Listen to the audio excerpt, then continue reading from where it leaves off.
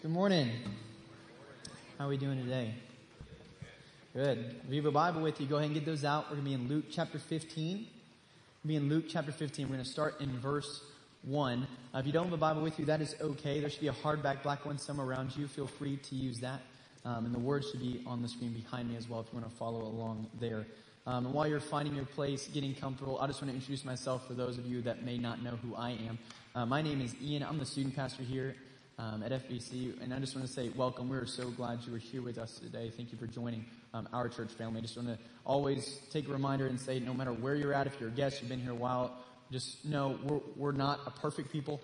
We don't have it all together. We're still trying to figure out this thing called life, and we're entrusting our lives to the one who has figured it out, who created it, which is Jesus. So my hope for all of us today, whether you have met Jesus or you've been walking with him for years, that we could come back to know him as he is in our time in God's word today. But with all that said, we're just going to jump right in. We have a lot to cover today. So we're going to start in Luke chapter 15. We're going to read verses 1 and 2, and then I'm going to pray and we're going to jump in, okay? So this is Luke chapter 15, starting in verse 1, and the word of God says this.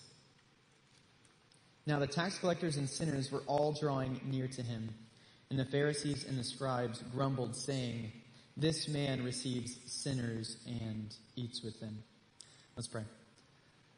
Father, I thank you so much just for an opportunity where we as a people, as a family, as brothers and sisters who come from different walks of life, going through different struggles, carrying different burdens, carrying different guilts and shames into the room today, different things that they wish they could let go of and leave behind. And God, I just pray that we were able to this morning rest them all at your feet. We can leave them at your feet.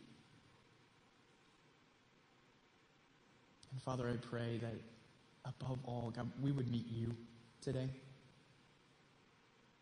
Not who we think you are, not who we think you should be, not who we feel you are, but God, who you are, who you've revealed yourself to be. And God, may we receive your word with a glad heart, with open minds, and a humble spirit. Help us to understand clearly what you were trying to teach us. We are not here by accident, God. And Jesus, may your words and your name be remembered and not mine. And it's in your name that we pray, and all God's people said, Amen. Well, about a month or two ago, the students and myself, we were going through and looking at a particular statement made by a theologian named A.W. Tozer. He says this, he says, "What comes into our minds when we think about God is the most important thing about us." What comes into our minds when you think about God and when I think about God is the most important thing about us. And I know some of you might read that and you're like, okay, man, I think there are several things that are important about me, but I don't know if I would say it's that. I don't know if what I think about God is something I would say is the most important thing about me. And I know there could be different disagreements with that, but let me share with you why I actually think he's correct. I fully agree with Tozer has to say about this. And the reason why I agree with that is because what you believe about God, whatever your thoughts are, whatever your affections are, whatever your feelings are towards him, good or bad, ultimately affects every single other area of your life. It affects how you treat other people. It affects how you work your job. It affects how you run a business. It affects how you parent. It affects how you operate as a husband or a wife. It affects how you manage your finances. It can affect how you coach. All of these ultimately come from what we think about God. What we think about God. It all emanates from our thoughts about God. So I agree with Tozer when he says, hey, the most important thing about us, you and I this morning, is what we think about God. And I think this is important because everybody in the room today comes in with their own opinions, their own thoughts, and their own experiences in regards to how they feel about God, right? Everybody in the room today carries in their own affections, their own experiences, their own maybe memories or thoughts associated with God, good or bad, whatever you think about him, and then it thus affects how you think he thinks about you. So if this is true, and I firmly believe it is, this is something that I want us to talk about because it dramatically affects how we treat other people, it affects how we view God, it affects how we view heaven, and it affects how we view salvation. And for those of you who think I'm a crazy person, let me give an example. A couple of years ago, I was hanging out with some friends of mine. We were at a graduation party, just hanging out with some old high school buddies. And one of the guys just decided he wanted to share with us about a movie he just saw. And the whole point of the movie was apparently some demons got loose and they were terrorizing people. And then you had the protagonist, main character, was a demon slayer. The whole point of the movie was him killing demons, and then climax was killing the big baddie demon, and then that was the movie. Now, those of you might hear that and be like, Ian, you hang out with weird people. And then I would tell you need to stop being so judgmental. But his whole point for this was, man, that would be awesome. Like, I would totally want to be a demon slayer. Why? Why? And it's because he fully believed, man, if I slay demons, I would definitely get into heaven then. Like, God's letting somebody into heaven if they're slaying demons. That's like varsity Christian, right? Now, I didn't want to get into a theological debate then at the time, but there's actually a text in Matthew chapter 7 where Jesus shares this story.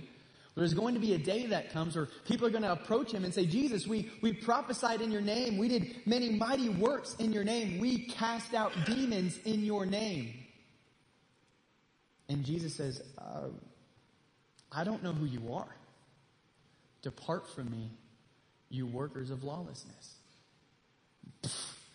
Because you'd think, right? Like, if I'm casting out demons, I'm on board. I figured it out. Surely I'm getting into heaven then. But no. And that's just one example of a buddy of mine who just felt God was this way, who just thought that's what Christianity is all about, and he completely missed it. He just assumed it. So my hope for us today, knowing we all carry different opinions, thoughts, affections, assumptions towards God, I want us to get back to the heart of who he really is as he revealed himself in his word. I want us to meet the God of the Bible, not who we want him to be, not how we think he is, not how we think or feel he should be, but who he truly is as we can clearly see his character in his word. Okay, so jumping in today, with that being the goal, we're going to take a look at Luke chapter 15, because I believe it'll really help us do this. We're going to be jumping into Luke chapter 15. We're going to be looking at the entire chapter, and we're going to be talking about primarily a story that everybody in the room probably knows, whether you're a Christian or not, called the prodigal son.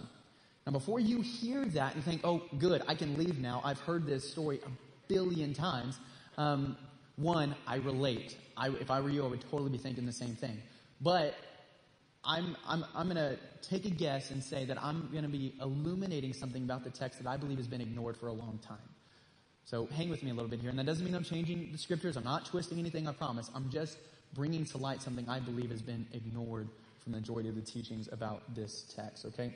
So, and also I want to preface the thought coming from this is not original to me. I want to be a man of integrity there. A lot of it comes from a book called Prodigal God by Tim Keller. After the sermon, if you want further study or understanding on this subject, I highly recommend reading that book.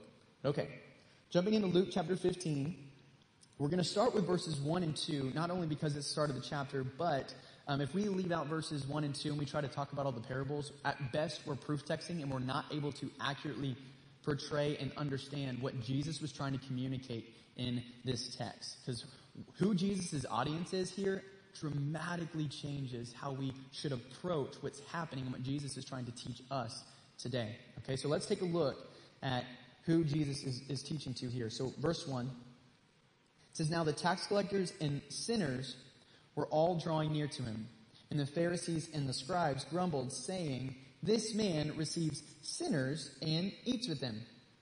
Now, first and foremost, we have over here, you're going to have tax collectors and sinners. And over here, you're going to have scribes and Pharisees. And we're going to start with the tax collector. The tax collector, if anybody grew up in church, we normally think tax collector and we think Zacchaeus, right?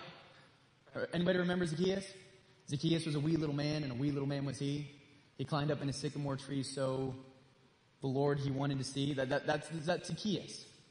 And everybody thinks Zacchaeus is just this cute, wee little man tax collector, but the reality is, as one pastor would say it, let me explain to you why Zacchaeus was not a cute little man. He was actually scum of the earth and at best should deserve to be burned alive.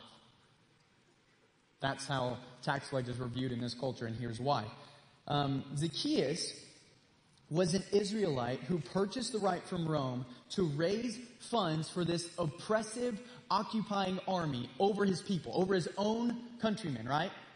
So he's helping fund the Romans staying in Israel. So this is ultimately what he's doing, is he's helping fund and contribute to this army that is responsible for the brutal death of hundreds of thousands of people, including his own. I know of no cultural equivalent to this. This is a wicked human being. There is no cultural equivalent to the wickedness that was a tax collector in Jerusalem. It would be like you living next door to somebody who single-handedly funded the murder of your loved ones, and it be legal. But yet, as crazy as it sounds, the scum of the earth, now we understand the tax collector is, they're drawing near to Jesus. They're drawing close to Christ. And then we have the sinner, right? We have the tax collector and the sinner. Now, for us to understand sinner here in the text, we have to get out of our Western South Bible Belt mindset that we've always learned it to be. Because here, like, you're a sinner, I'm a sinner. Everybody knows you're just supposed to say you're a sinner. That's what you do. But here, culturally, sinner wasn't just something you said. It was a class of people. It was a class of people who could have a reputable job, a job that nobody was greatly looked down upon, like a prostitute or a stripper or a tax collector or a slave trader. Or you had some type of disease or disability that the Jews viewed as a curse from God upon your life. So if you remember when the Pharisees would drag people to Jesus, and they could be blind or lepers or have an issue of blood, they would bring him to Jesus and they would think, okay, Jesus, was it his sin or is it his parents' sin? And Jesus responded, neither, dummy, it's so God be glorified. He would heal them and to make the Pharisees look like a bunch of fools. But these are your two people here. You have tax collectors and sinners, both absolutely ostracized from society and hated by the majority of the culture. And as we talked about our own worldview and our approach towards Jesus, here's something that we also need to know about theirs. They would have been taught from the day they gasped their first breath that they were outcast, that they were unlovable. They were taught that God had judged them and that there was absolutely no forgiveness for them, no love for them, no hope for them, and that one day they were going to have a meeting with God and it was not going to go well. This is how they view God, and this is how they think God views them. They're not allowed in the church. They're not allowed to read the Word of God. They're absolutely exiled from the religious life of Israel. Yet, for whatever reason, they're drawing near to Jesus. Because you finally have somebody speaking the truth of God, knowing the full character of God, who actually is God, and they're drawing near to Him. So that's one side. You have like varsity sinner over here. And now we talk about the scribes and the Pharisees. Okay? Scribes and the Pharisees are like your super awesome varsity Christian evangelical. They got 12 fish on the back of their car. They only listen to Christian music 100% of the time on all of their devices.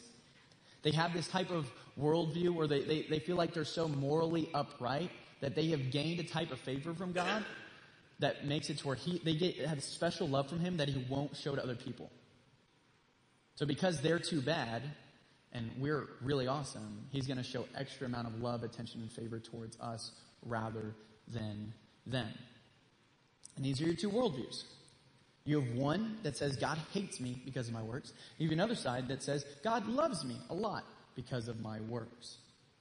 And now knowing this and considering this, let's jump into the passage. First, parable of the lost sheep. I just want to cover this. That's the first one. Majority of people have heard this. You have a shepherd who has 100 sheep. One gets away, so he leaves the 99 to go get the one.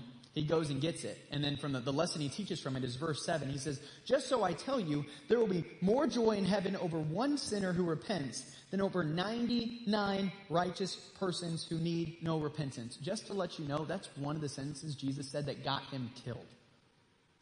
Because here's basically what Jesus is trying to communicate is like, hey, scribes and Pharisees, you need to understand this. God takes more joy when one of these people who you consider scum of the earth deserve to be burned alive. He takes more joy when they repent, when they come back to the Lord, than over you standing in your self-righteousness and your belief that you need no repentance, that you got it all figured out. That's one of the sentences that got Him killed. I mean, remember, the tax collectors and the sinners weren't the ones who murdered Jesus. It was the scribes and the Pharisees.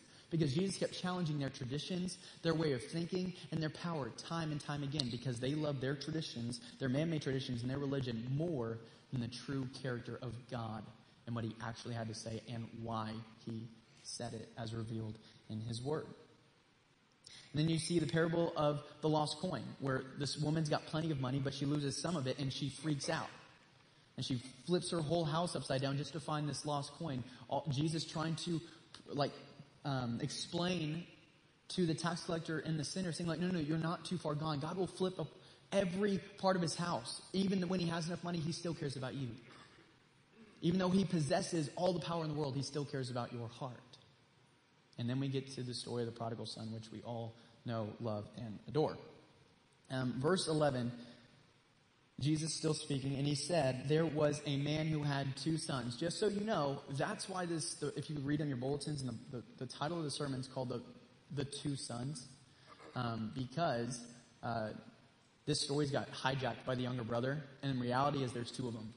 There's 2 of them. And I want you to hang on to that, because we need to pay attention to both brothers this morning for this to make any sense for us. All right? So moving through the text, there was a man who had 2 sons, and the younger of them said to his father, Father, give me a share of property that is coming to me. So here's what's happening right here. You have a younger brother who is approaching dad and saying, Dad, I'm tired of living under your house. I want money and I want to leave. But for this to happen, he has to get his inheritance. How does an inheritance work? Somebody has to die first, right? Somebody passes away, then you get the inheritance, and then you go. So for the son to do this and to approach him in this way, he's basically saying, hey, Dad, I wish you were dead. I'm tired of living under your house. Give me my money now so I can go do what I want to do. It's kind of jacked up, right? But what surprises me, and I just think is absolutely crazy, more than the son having the audacity to say what he said, is how the father responds. He gives him what he wants. It says, and he divided his property between them. He gave him his portion of the inheritance. And what I think the Father's communicating in that moment is a lot like what we see in Romans 1 of God saying to us, like, okay, if you think this is what's going to make you happy, if this is what you think is going to give you the fullness of life, fullness of joy, fully satisfied, I'm going to let you find out for yourself. I'm going to let you find out for yourself. So the son gathers his stuff and he leaves. Not many days later, the younger son gathered all he had, took a journey into a far country, and there he squandered his property in reckless living. So much happening in one verse. So you have the son leaving his little old town thing, like leaving little old Wimberley, and he's going to just some crazy place, some crazy town, like some people think Austin or Vegas or New York or LA, right?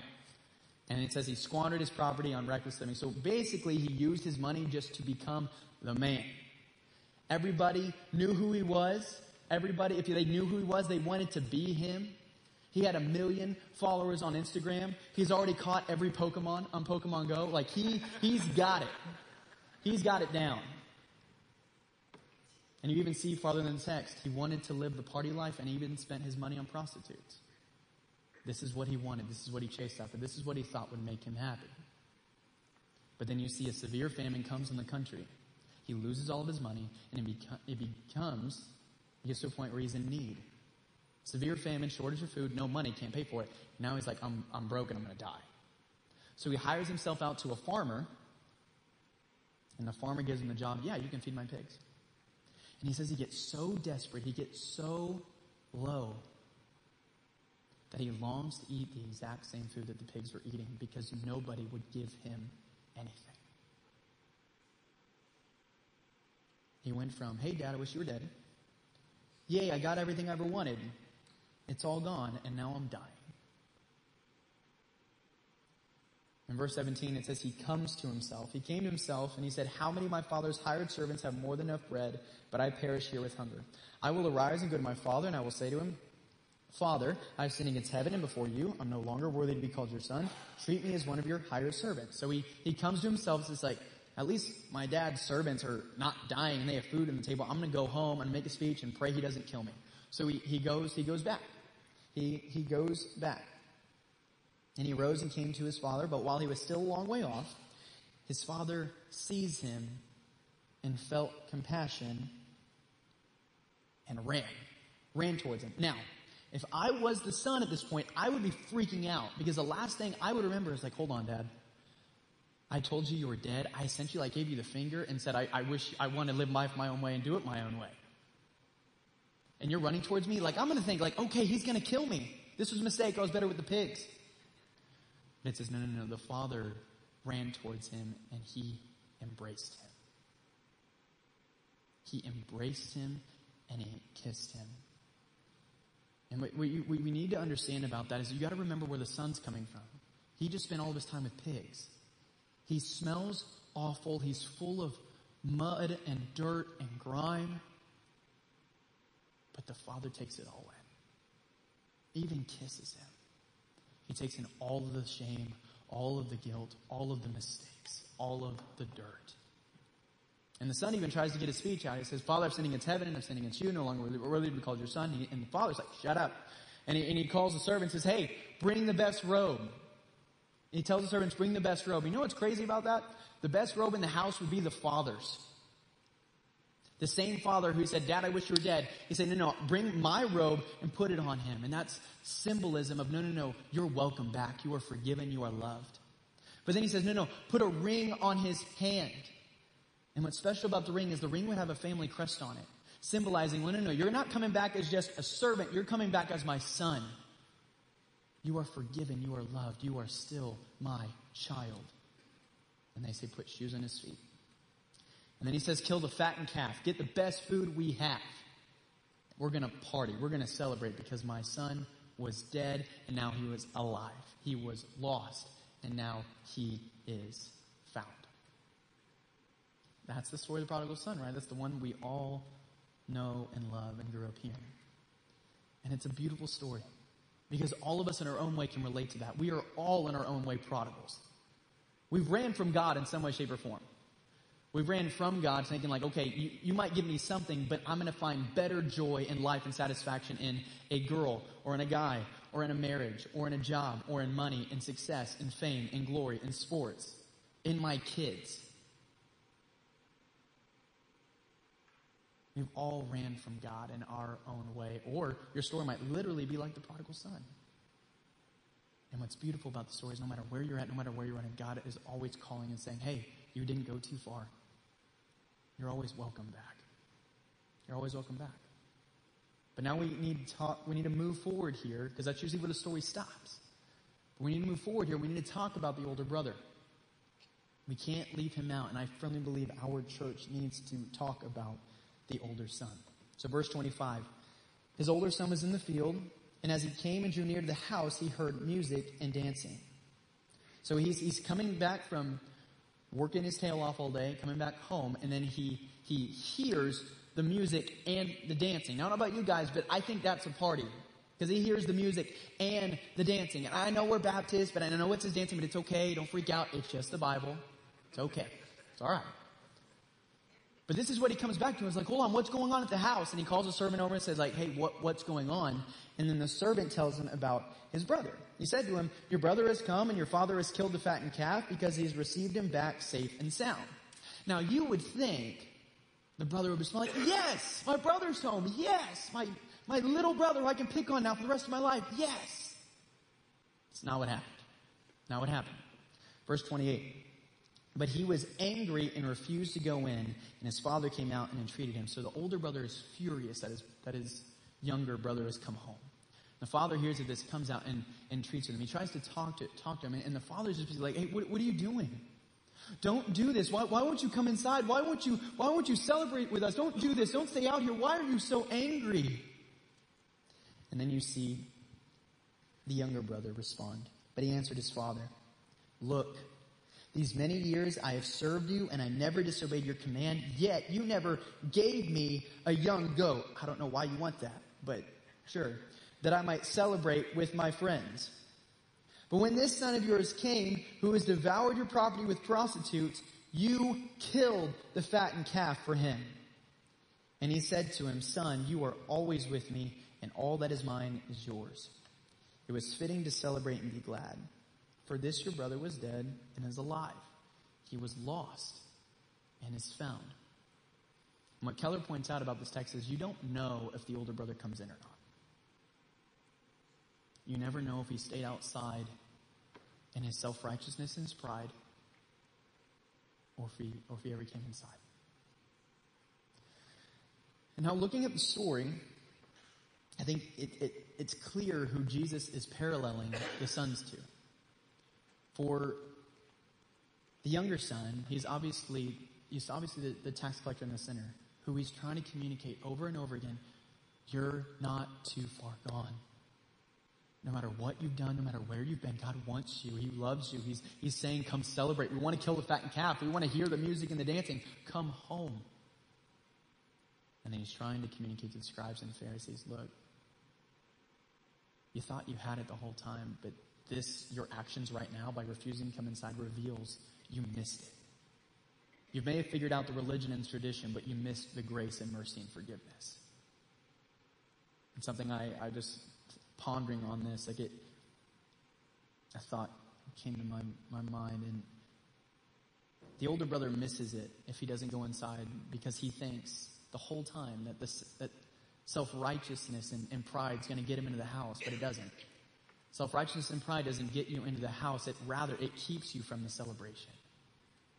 And this is what Jesus is trying to teach. This is what he's trying to teach. But the question I want to ask now is, who are you? Are you the older brother or are you the younger brother? Which one do you relate to most? Are you one who can relate to the prodigal, who feels God has kind of abandoned them and doesn't want them? Like, you're not like the Christian type, not the church-going type. Like, you're not the person who runs to God, you run from God, and you need to realize and remember, no, you're not too far gone. Or are you the older brother who believes he's so self-righteous and has the tradition part figured out that he might need God a little bit, but just because you're supposed to say so? This is important. And I don't want you just to assume this, because I know reading the story, it might seem like, hey, the prodigal son seems like the good guy in this one. The younger son seems like the good guy in this one. We probably want to be him. No, I don't want you just to assume and to guess. I want you to be honest with yourself. I don't think it's too much to ask. But to help bring some clarity here, I want to, Keller, provide some helpful identifiers to help us be able to maybe identify one way or another. So the first one we're going to talk about is an older brother, to make yourself feel better. My wife has younger brother tendencies, but she primarily identifies with the older brother. So just know you're not alone. It's okay. But the older brother is more of the type A, straight and narrow, perfectionist, likes rules and wants more rules to follow them type of personality. That is the older brother. The older brother likes religion and man-made tradition more than they enjoy what the Bible truly has to say, more often than not. They like tradition and religion more than what the Bible actually has to say. So practically, this might mean that you have certain opinions on things as simple as clothes in culture or in the church, or on music within culture within the church, or social interactions within culture and within the church, that might fit perfectly into your paradigm and in your tradition, but completely fly against what the Bible has to say about the issues. It's something you believe in, that you like and you enjoy, because it better fits the God you're trying to create, the God you think he should be, rather than the God of who he really is and the one who's already established an economy and adhering to his structure. The older brother's attitude in life is this belief that my good deeds make God okay with me. Is this belief that, hey, me and God are good because I'm a good person. Which absolutely, I think it's insane. Because Galatians 2:21 tells us that if you and I could get good with God, that we could figure out a relationship with God by ourselves, we can go to heaven just by being good people, all on our own, why did Jesus even die? If righteousness were through the law, getting right with God, being okay with God, was possible through being good, Christ died for no purpose. I mean, if you and I could just figure it out by being good, why would Jesus leave his throne in heaven, suffer through having to be perfect in our broken, sinful world, and then be murdered ruthlessly on a cross if you and I could figure it out by ourselves? Yet this is the tendency and the leniency of the older brother's personality. Third, how does the older brother respond to failure or when giving in to sin? The older brother usually responds in despair because they have this personality that God views them and views others, his affections towards them is all based on their works. So God loves me or hates me depending on how well I'm doing at life, which is also short of the gospel because Isaiah 64:6 reminds us, no. Our righteous deeds are like a polluted garment. They're like filthy rags. Maybe a better translation would be as if you just went to the bathroom, held up the toilet paper you just used and say, hey, God, is this enough? Can we be friends now? Can I get into heaven? It's gross. And it's so short of the gospel. It's this belief, no. It's all about my works. And when you do that, you deny the finished work of Christ on the cross. How does the older brother turn to God? I think this is probably the saddest part, in my opinion, for the older brother. But the older brother fails to see the need to turn to the Father because they believe their good works are what saves them. The older brother fails to see the need to turn to the Father because they believe their good works are what saves them. So they think they're really good and they think they need some God because that's what you're supposed to say. When in reality, they think they're good enough and that God is just, or Christianity or church is just this thing you're supposed to do on the side because that's what good people do. But they don't realize the full depravity and wickedness of their sin and the evil it brings out in our bones. A couple weeks ago, I was having lunch with a friend, and we were just catching up, and he was sharing me about this this program he just went through this past year about theology and learning things about the Bible. And I asked him, I was like, okay, what was your biggest takeaway from all of this? And he said, man, one of the biggest things that got me from the beginning was realizing like how sinful I am, how depraved I am, which is crazy because he's one of the nicest guys I've ever met in my life. Like you would never think him calling himself wicked, evil, wrong, or bad, or sinful. You wouldn't think that. But the reality is, through the Holy Spirit working out in his heart and in his life, he was realizing, no, I am sinful. My sin has made me utterly wicked and horrible.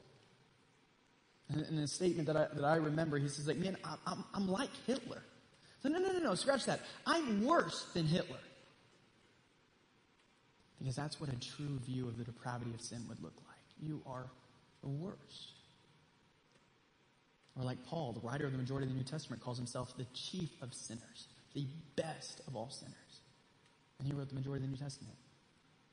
But the older brother denies this belief because they think, like, I need God in my life. I know I should, probably for morality. But I don't believe I'm that bad.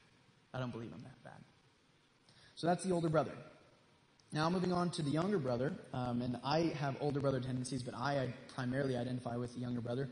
The younger brother is a rebel, as you can see in the text. But also just to give you an example, for me, say like in high school, I was the type of personality where if I was cleaning my room and then I heard my mom from down the hall say, clean your room, I would stop. Even though I was already cleaning it, all of a sudden, just because she told me to, I stopped. I was like, nope, it's not in my power anymore. I can't do it anymore. It doesn't work that way. But that was just my rebellion. That was my sinfulness. The younger brother's attitude in life is this idea that their pleasure is their salvation. Their pleasure is their salvation. So whatever pleases me most in the moment, what it makes me most comfortable right now in this moment, that's what saves me. I don't want to look later. I want what pleases me right now. The younger brother responds to failure or when giving in to sin through this idea of cheap grace. Meaning, it's a way of thinking like, oh, I'm going to be forgiven anyway, right? Might as well just keep sinning. It's this idea of like, well, God's going to forgive me. Who cares? Or I prayed a prayer way back when at a camp. I was baptized in church a long time ago. Me and God are square. We're good. But the reality is Romans 6:1 says clearly, if that's your belief system, you missed it. You don't have authentic faith in Christ. There's no such thing as cheap grace. How does the younger brother respond to the father? They only respond to the father when they hit rock bottom. We see that clearly in the text. And that's my story. Like I was the type of person who liked church-y things, but the reality is I was just running from it. And I was affiliated with it. It's because I was supposed to. It made my parents happy. But in high school, I ran to glory in sports. I ran to the party. I ran to girls. All of these things because I thought it would make me happy. It would make me satisfied. It would fulfill my life. But after running to those things and just actually receiving guilt and shame from it, and then going to 5 funerals too many of family and friends that I love in high school, I came out in May of my senior year just on my face saying, God, I've been everywhere and it's not enough. You're all I have left. It took rock bottom for me. But at least he brought me home. But sometimes that's what it takes for the younger brother. So which one do you relate to most? This is important because it shows what your next steps are from here. Do you take steps of repentance, of being able to say, like, God, I know I've run so far, but I want to come back. I want to come back home. Because for those of you who think you're too far gone, you're not. You're not. And just because I love you, I need to say this to some of you, just in case you believe this. But some people think they've outsinned the grace of God, and I need to tell you, get over yourself. That in itself is a form of self-righteousness. This belief that, I can out-sin God, there's no way I can be saved. Remember, again, the writer of the majority of the New Testament murdered Christians. And he wrote the majority of the New Testament. You're never too far from God. He's running out to you on the road and saying, come home. Or you could be on the other side, where God is calling us to repent from our self-righteousness and our tradition, and maybe a God that we've made up, and asking us to actually come meet him for who he is, a God of mercy and grace and forgiveness. But no matter where you land, I want to point something out here as we wrap up. The problem with the older brother and the younger brother is that ultimately they didn't want God, but they really wanted anything that they could get from him. They didn't want God, they wanted his stuff. And you can see this in the text. 15, verse 12. And the younger of them said to his father, Father, give me the share of property that is coming to me. Or in verse 29, older brother now. But he answered his father, Look, these many years I have served you, and I never disobeyed your command, yet you never gave me a young goat. Both brothers didn't actually love their father. Both of them. They just wanted whatever they could get from him.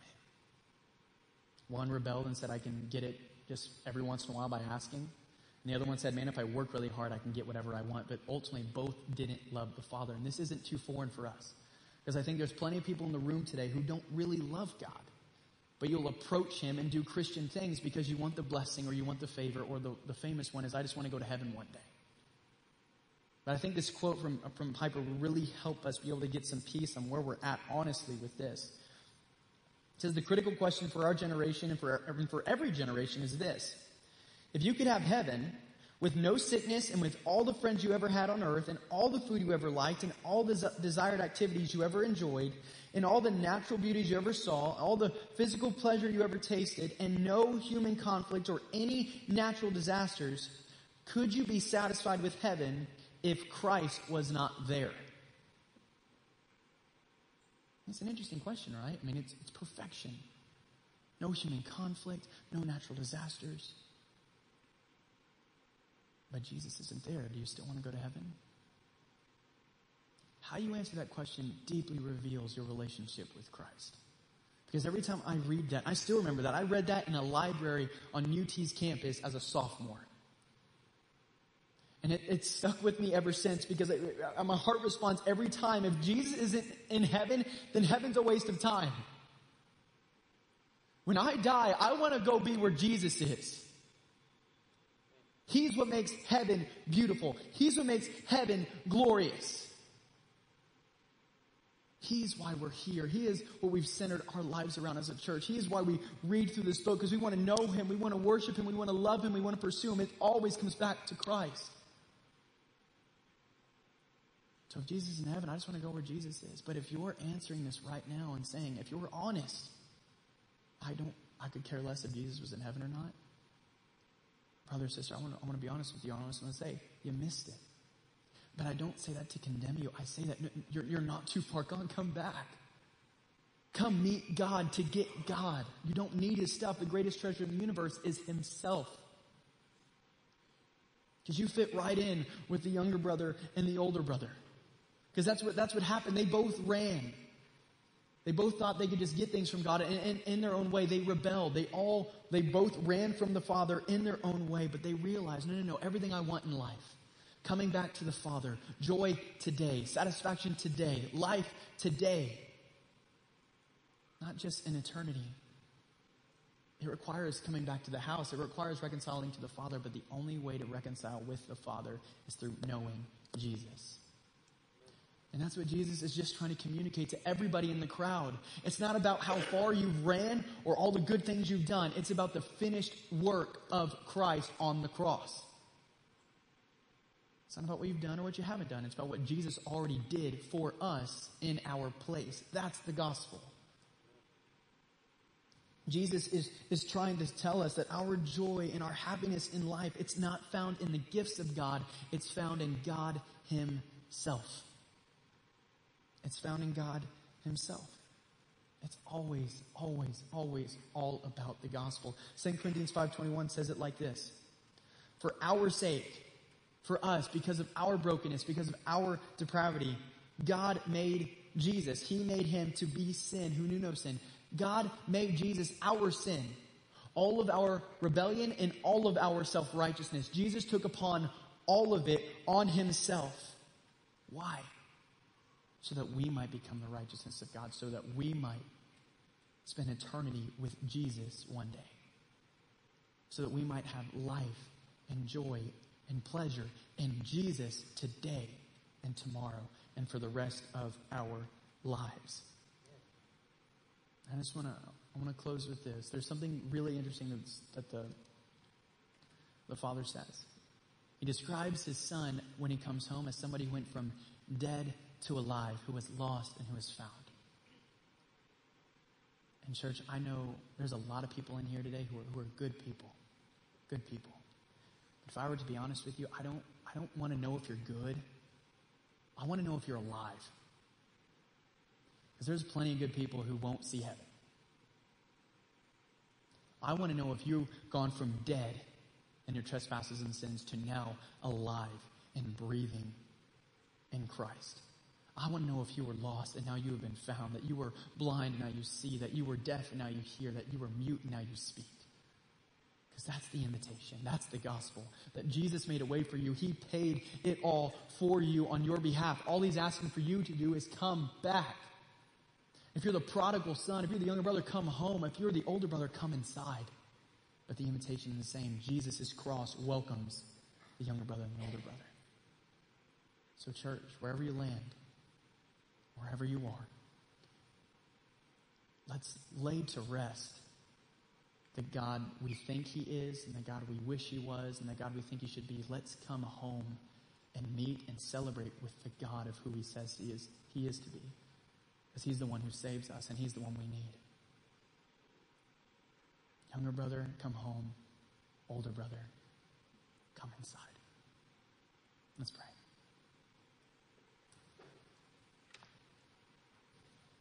Father, we thank You so much for Your word. And we thank You for the honesty of Your word, the transparency of Your word. God, may we rightly repent. No matter where we're at on the map, God, help us just be able to be honest and humble enough to say, God, we need You. We've ran away in our own way. We've made You up in our own minds. But God, we want to meet who You are today. We want to be reminded that the gospel says no matter where you've been, no matter where you are now, Jesus welcomes you in the house. Not because of what you've done or anything that you could ever do, but because of what He's already accomplished for us on our behalf.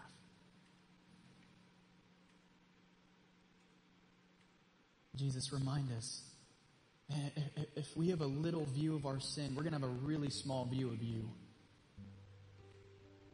So God, help us just to understand we are wicked and we are broken. And praise be to You